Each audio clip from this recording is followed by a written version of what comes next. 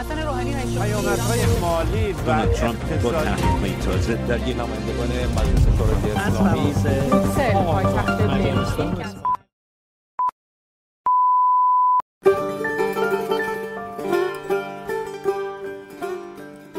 امروز پنجشنبه 17 نوامبر برابر با 26 آبان ماه 1401 است. من مانا هستم و شما خبرنامه رادیو رنگین کمان را میشنوید.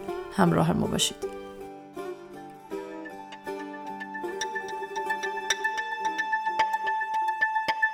شروع جام جهانی فوتبال قطر با وجود تمام موارد نقض حقوق بشر. به قتل رسیدن زن ترنس پناهنده‌ای که به هندوراس بازگردانده شد. لغو ممانعت ثبت ازدواج برابر در لهستان به حکم دادگاه عالی این کشور. نورساره در حمایت عاطفی از جامعه رنگین کمانی ها.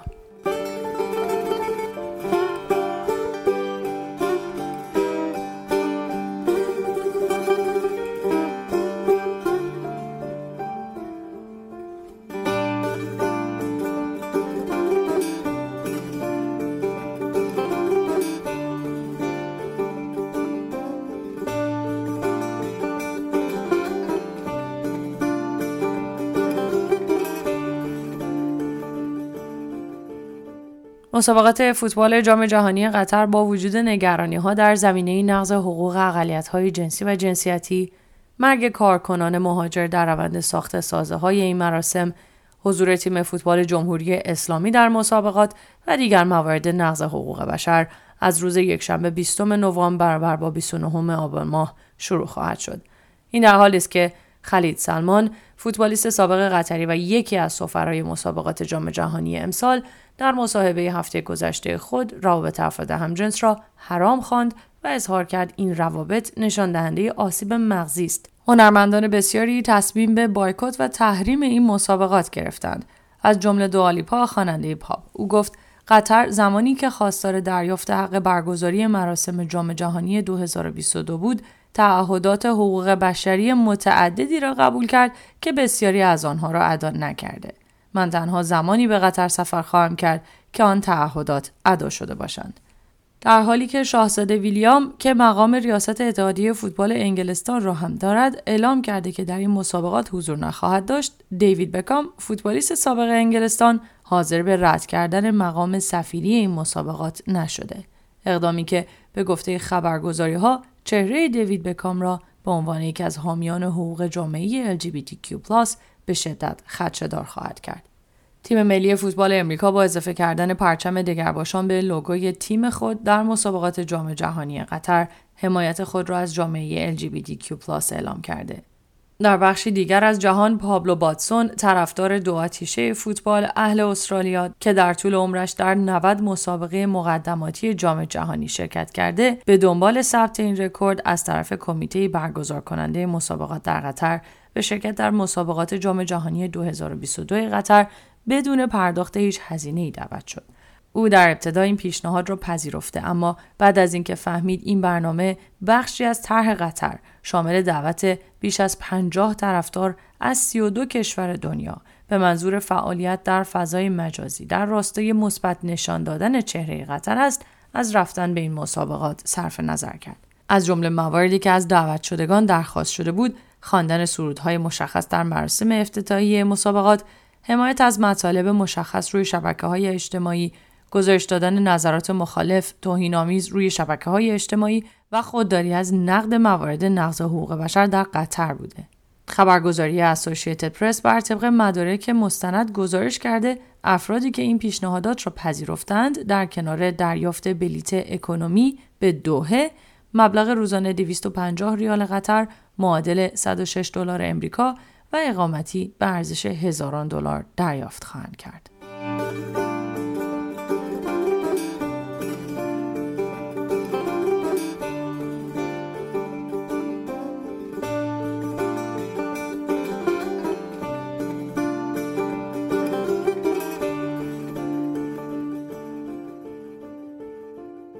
ملیسا نونز، زن ترنسی که بعد از رد پناهندگیش در امریکا به هندوراس برگردانده شده بود، روز 18 اکتبر به قتل رسید.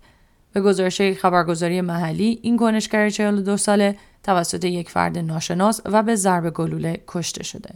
به گزارش سازمان لزبیان فمینیست واقع در تگوسیگالپا، مرکز هندوراس، ملیسا نونز 34مین رنگین کمانی است که فقط در سال 2020 در هندوراس به قتل رسیده. دنی ریس از اعضای سازمان رینبو موومنت میگوید آنها به کشتن ما و نقض حقوق ما ادامه میدهند. ما از دولت هندوراس میخواهیم تمام تلاش خود را برای شروع تضمین عدالت اجتماعی انجام دهد. دوستان و حامیان افراد ترنس ماه گذشته در محله کوینز در امریکا مراسم شمع نشینی به مدیریت گروه Make the Road نیویورک گرد هم آمدند. در این گرد همایی تصاویری از نونز و تابلوهایی با پیام‌هایی از جمله Not one more، دست از کشتن ما بردارید، عدالت برای ملیسا و هیچ زن ترنسی در امریکای مرکزی در امان نیست دیده می‌شد. این سازمان همچنین طی بیانیه‌ای گفته نونز برای جوامع ترنس مبارزه کرد تا بتوانند در ملأ عام راه بروند بدون اینکه توسط پلیس مورد آزار و اذیت قرار بگیرند. بیایید این خشم را به عمل تبدیل کنیم تا حبس و تبعید خواهران ترنس ما همین امروز پایان یابد.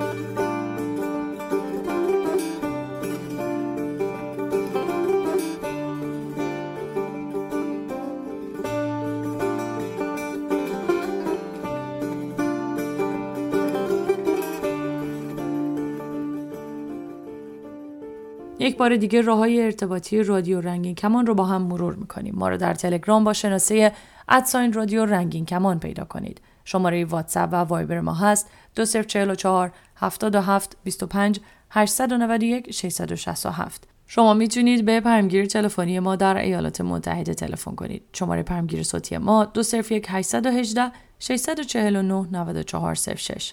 از طریق اسکایپ با شناسه رادیو رنگین کمان با ما تماس بگیرید و یا صدای خودتون رو ضبط کنید و برای ما به آدرس رادیو رنگین کمان @gmail.com ایمیل کنید.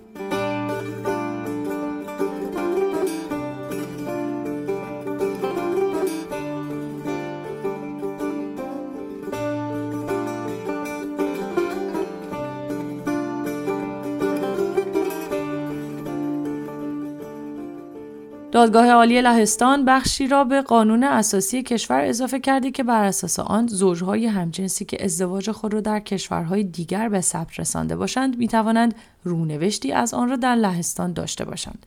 در ماده 18 قانون اساسی لهستان آمده که ازدواج تنها بین زن و مرد به رسمیت شناخته می‌شود، اما این حکم اذعان داشته ماده قانون 18 قانون اساسی مانعی بر رونوشت مدارک ازدواج زوجهای همجنس ثبت شده در خارج از کشور لهستان وجود ندارد. دادگاه همچنین اعلام کرده قانون اساسی لهستان منافاتی با همباشی مدنی زوجهای همجنس ندارد، اما قانونگذاران لهستان در حال حاضر موافق با تصویب قانون همباشی مدنی زوجهای همجنس نیستند. حکم دادگاه عالی نتیجه پرونده زوج مرد همجنسگرایی است که به صورت قانونی در پرتغال ازدواج کرده بودند، اما بعد از رد ازدواج این دو توسط فرماندار یکی از استانهای لهستان پرونده خود را به دادگاه فرستادند. حقوق دگرباشان در سالهای اخیر به موضوعی داغ در لهستان تبدیل شده و با واکنش شدید محافظه‌کاران کاتولیک در این کشور مواجه است. لهستان طی سالهای اخیر همچنین به دفعات به دلیل قوانین تبعیض‌آمیز خود در مورد افراد جامعه LGBTQ و نقض موارد حقوق بشر توسط اتحادیه اروپا محکوم و تحریم شده.